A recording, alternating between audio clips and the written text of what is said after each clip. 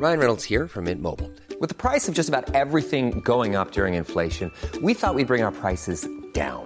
So to help us, we brought in a reverse auctioneer, which is apparently a thing. Mint Mobile Unlimited Premium Wireless. How to get 30, 30, bit to get 30, bit to get 20, 20, 20, bit to get 20, 20, bit to get 15, 15, 15, 15, just $15 a month? Sold! Give it a try at mintmobile.com/switch. $45 up front for 3 months plus taxes and fees. Promo rate for new customers for limited time. Unlimited more than 40 gigabytes per month. Slows full terms at mintmobile.com. Hold up. What was that? Boring. No flavor. That was as bad as those leftovers you ate all week. Keke Palmer here, and it's time to say hello to something fresh and guilt-free. Hello Fresh. Jazz up dinner with pecan-crusted chicken or garlic butter shrimp scampi. Now that's music to my mouth. Hello Fresh. Let's get this dinner party started. Discover all the delicious possibilities at hellofresh.com.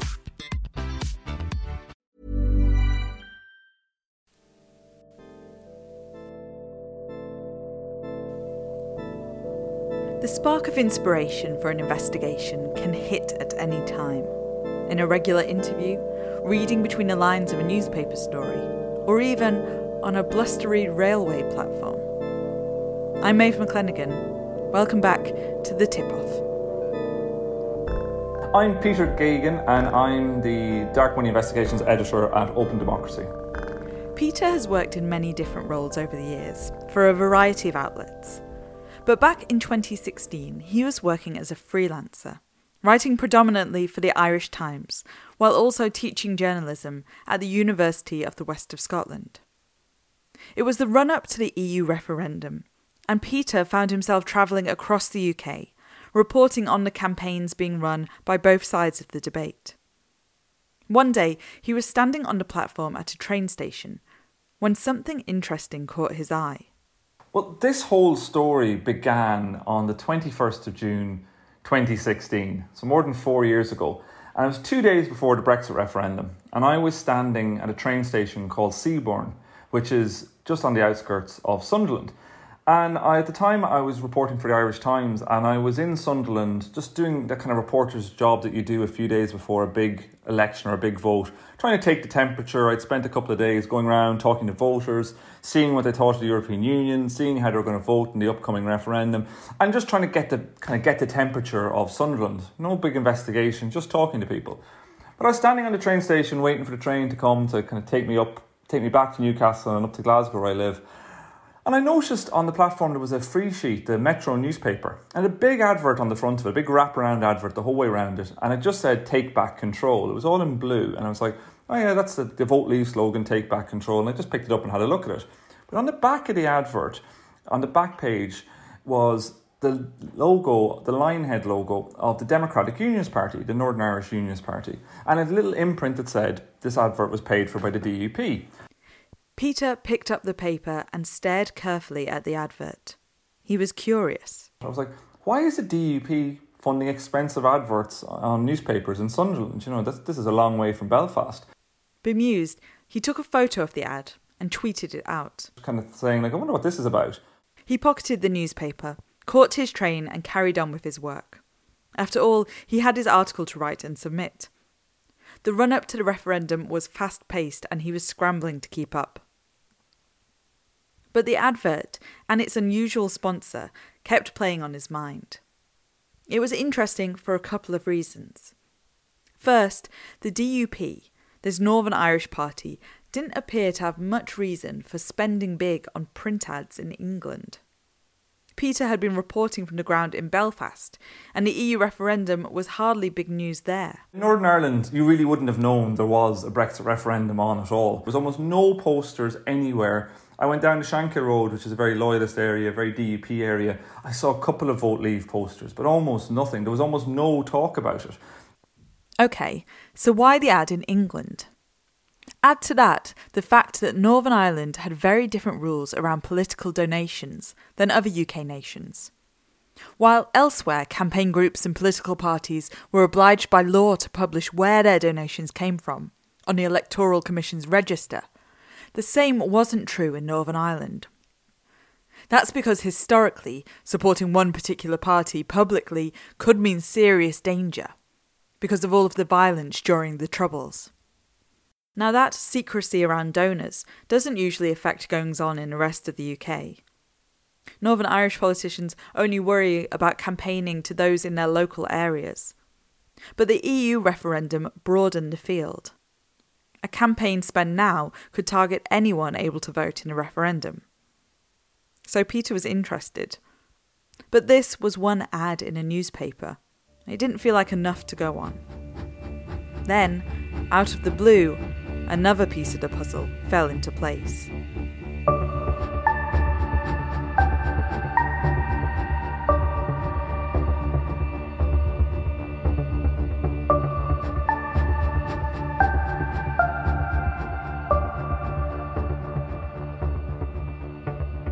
Peter was out teaching at the University of West Scotland, out in the remote westerly town of Ayr, when one day he logged onto his computer to find a message waiting for him.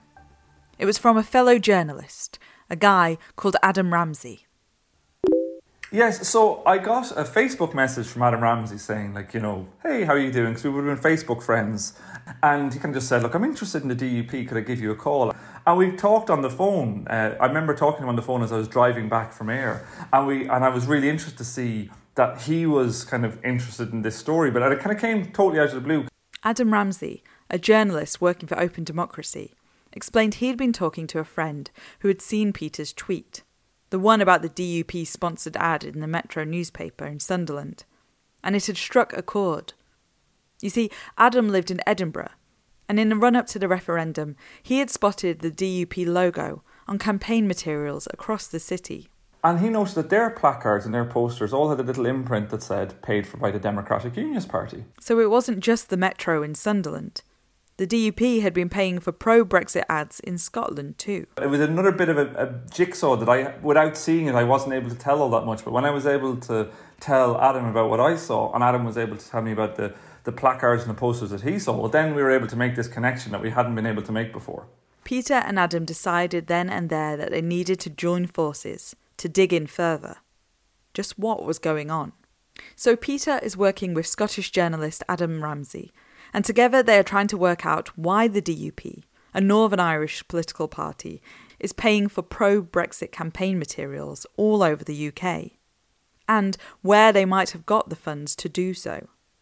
So once we decided we were going to kind of look into this issue, we started trying to figure out, well, what could we tell about what the DUP had done? What could we figure out about where they'd spent money, or that had been, what evidence was there of any kind of money trail?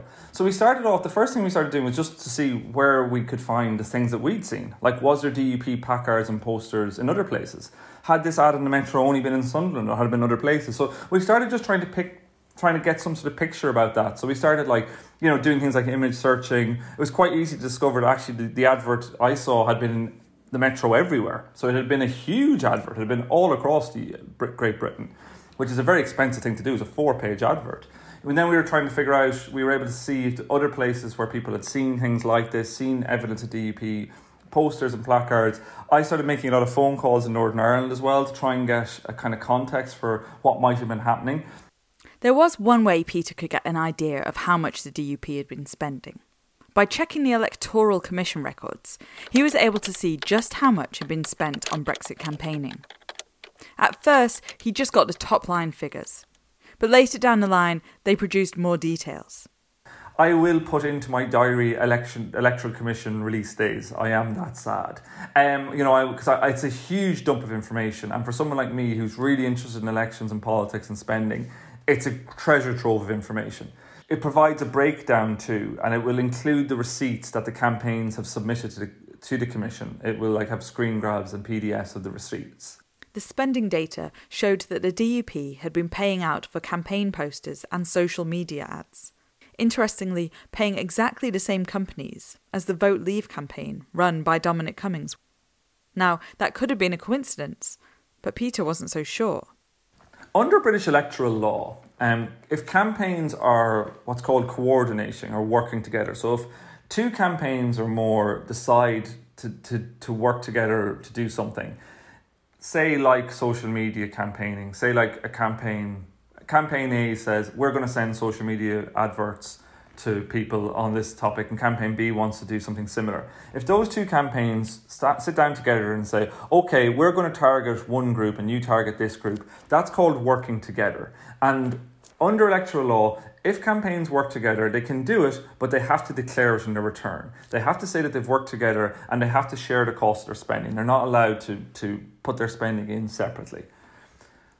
While they couldn't prove 100% that the Vote Leave campaign and the DUP were working together, there were suspicious signs. So there's a huge question about what was going on. Was there coordination between the DUP and Vote Leave?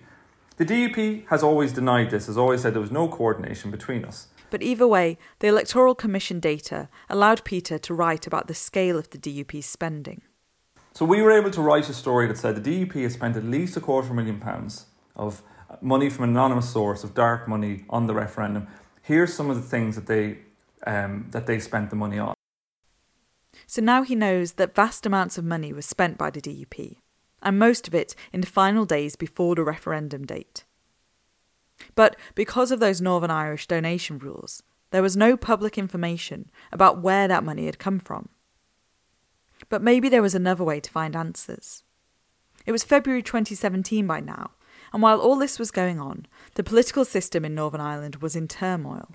It's been called one of the biggest financial scandals in the history of Northern Ireland, which could cost Stormont £400 million. Which isn't going to burn out anytime soon. Because of a thing called the Renewable Heating Incentive, the Cash for Ash scandal. And basically what had happened was the Northern Irish government was paying companies and farmers and individuals, many of whom were close to the DUP, large sums of money for burning wood pellets. The rate paid to burn those pellets was more than the cost of fuel, which meant the government ended up paying people to heat their properties, costing the public purse around £500 million. When the scandal broke, there were resignations and demands for change. A snap election was called in Northern Ireland, and suddenly the spotlight was on the DUP, its financial affairs, and its leader, Arlene Foster. And that gave Peter's inquiries about the money all the more urgency. That gave us an opportunity, I think, to ask questions of people that might have been harder to ask those questions before. This was a conversation that people were having. So I spoke to people, politicians, but I also spoke to people I knew, and kind of used my contacts in Northern Ireland to try and get a bit more of a handle on what was going on a few months earlier during the Brexit referendum. And then it was declared that there would be a live public TV debate. This could be the time to put the pressure on and ask just where that DUP funding had come from. And in the run-up to the debate, this story was gaining traction. I was appearing on Northern Irish television quite a lot. Stories were appearing constantly about this DUP money on the back of our investigation. When the leader of the DUP, Arlene Foster, appeared on the live TV debate, those questions around finances soon came up. And in the live debate, Arlene Foster, the leader of the Democratic Unionist Party, was asked, as pressurised by other politicians, other leaders on the panel, what was this money? Where did it come from? And she really looked really flustered, and she just said it came from a pro-union group in England who want to support the union, or words to that effect. And so she was kind of on the back foot on it. So this then became a really big story in Northern Ireland. More after this.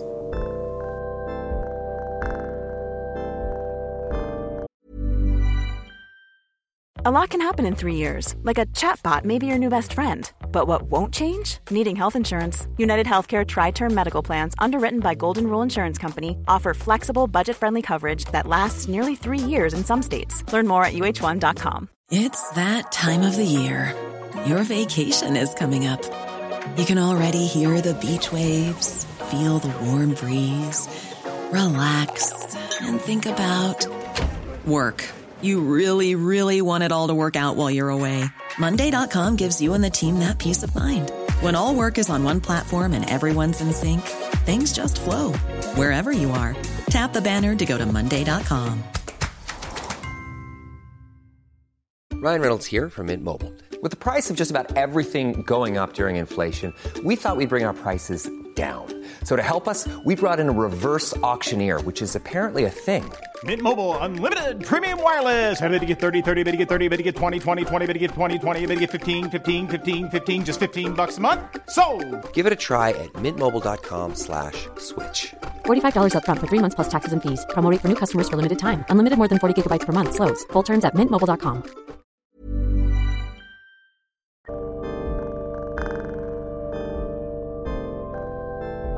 So there we were, about a week from this snap election in Northern Ireland, and this story that we'd worked on about the DUP spending at least £250,000 on their Brexit campaign from anonymous sources was becoming a big issue in Northern Ireland. But to be honest, there was nowhere else in some ways to go with that, because we were struggling to figure out what to do next. We know this, but what can we do? The pressure was mounting on the DUP. Journalists across the country kept asking awkward questions about who their financial backers were, and the issue of the Brexit spending just kept coming up, until eventually one of their MPs came out with an answer. And said, look, we got a donation of £435,000 from our Brexit campaign, for our Brexit referendum work. And it came from this group called the Constitutional Research Council. And this kind of statement was made, and that was like, this is the end, we're saying no more about it, is what the DUP said. But Peter wasn't going to stop there. Who was this group? The Constitutional Research Council. He'd never heard of them. Does, like the name suggests, does it have a big office somewhere in the centre of London? Does it have a fleet of staff? Very quickly, within minutes of just simple Googling, we realised the Constitutional Research Council wasn't some great organisation. To be honest, it barely existed at all.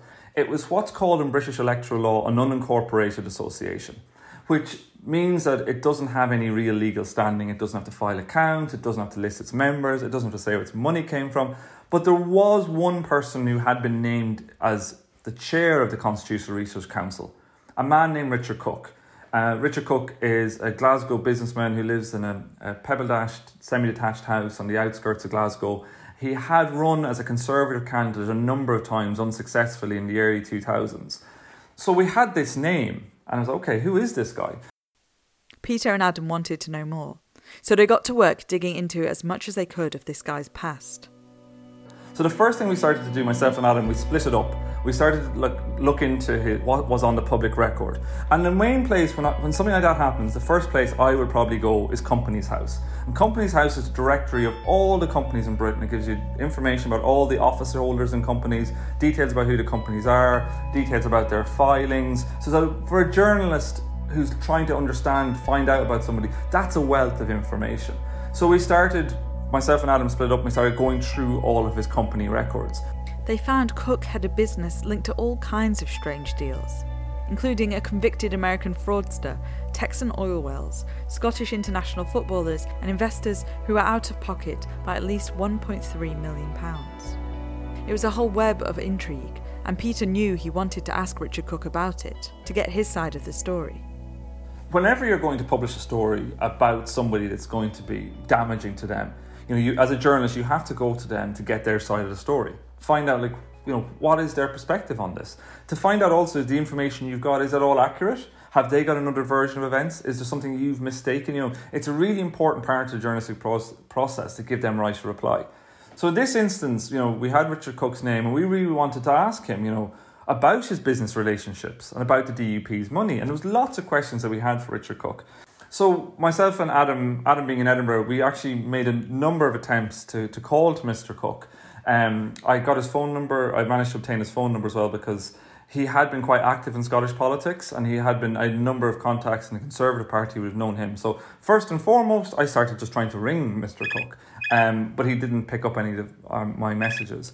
So then I emailed him a number of times too, putting out all the different questions I had. And at that stage then you're going, okay, I really want to publish this. I've got this information. Because at this stage, when we first started this story, it was just me and Adam. But by now, there's been a lot of press on this. We're not the only journalists in town looking at Mr. Cook now. His name is out in the public domain.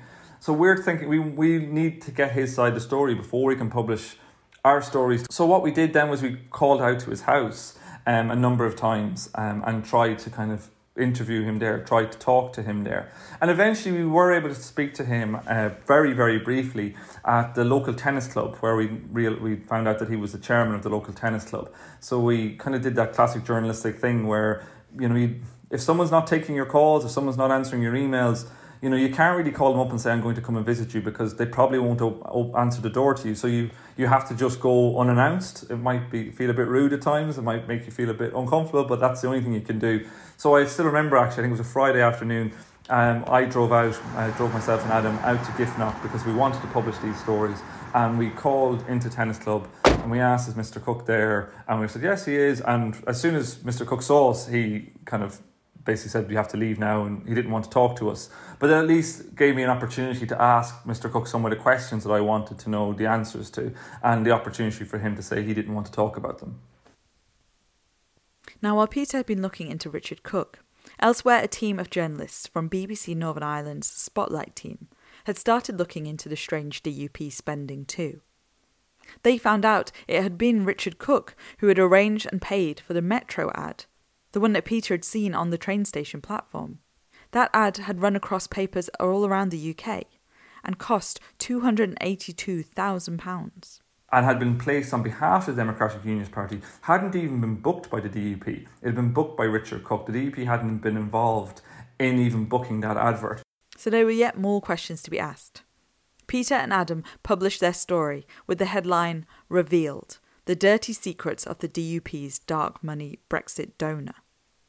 And while he wouldn't speak to Peter, Richard Cook finally had something to say. Because Mr. Cook had given one interview to a Scottish newspaper just after we started writing about him, in which he said that the money hadn't actually come from him, but it had come from a legitimate source, from a legitimate source who wanted to protect the union and to vote for Brexit. The Constitutional Research Council was fined £6,000 for failing to notify the Electoral Commission about the donation.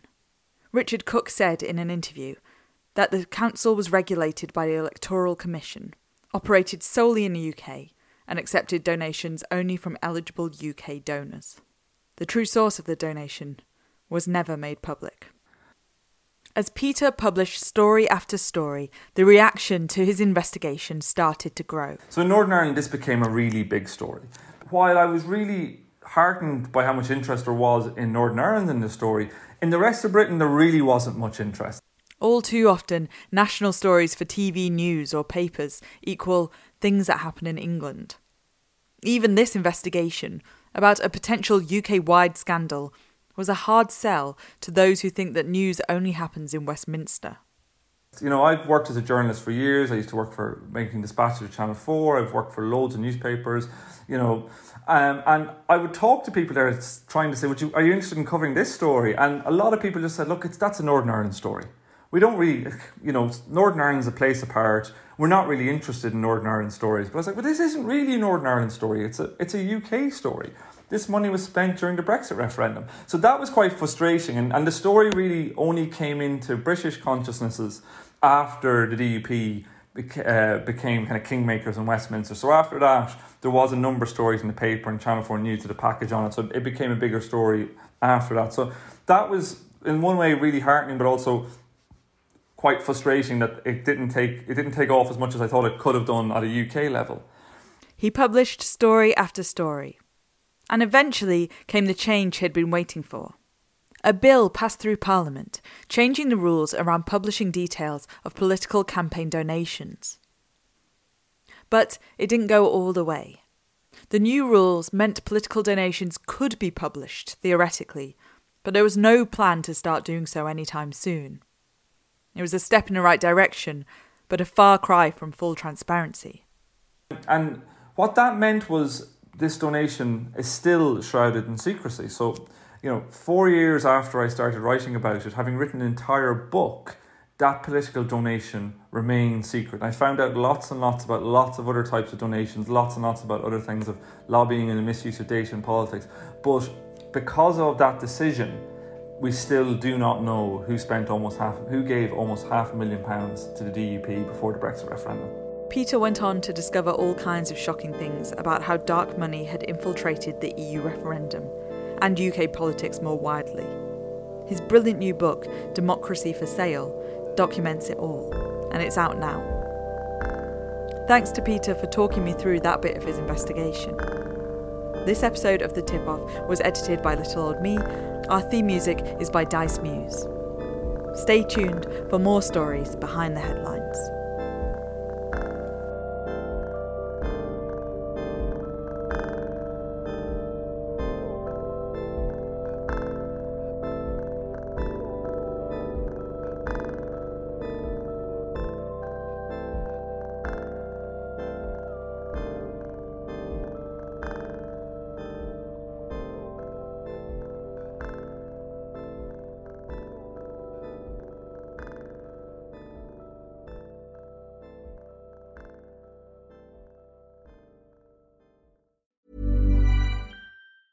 Hey, it's Danny Pellegrino from Everything Iconic. Ready to upgrade your style game without blowing your budget? Check out Quince. They've got all the good stuff, shirts and polos, activewear, and fine leather goods, all at 50 to 80% less than other high-end brands. And the best part? They're all about safe, ethical, and responsible manufacturing. Get that luxury vibe without the luxury price tag. Hit up quince.com/upgrade for free shipping and 365-day returns on your next order. That's quince.com/upgrade. Hi, I'm Daniel, founder of Pretty Litter. Did you know cats tend to hide symptoms of sickness and pain? I learned this the hard way after losing my cat, Gingy. So I created Pretty Litter, a health monitoring litter that helps detect early signs of illness by changing colors, saving you money and potentially your cat's life. Pretty Litter is veterinarian developed, and it's the easiest way to keep tabs on your fur baby's health right at home. Go to prettylitter.com and use code ACAST for 20% off your first order and a free cat toy. Terms and conditions apply. See site for details. Hold up. What was that? Boring. No flavor. That was as bad as those leftovers you ate all week. Keke Palmer here, and it's time to say hello to something fresh and guilt-free. Hello Fresh. Jazz up dinner with pecan-crusted chicken or garlic butter shrimp scampi. Now that's music to my mouth. Hello Fresh. Let's get this dinner party started. Discover all the delicious possibilities at HelloFresh.com.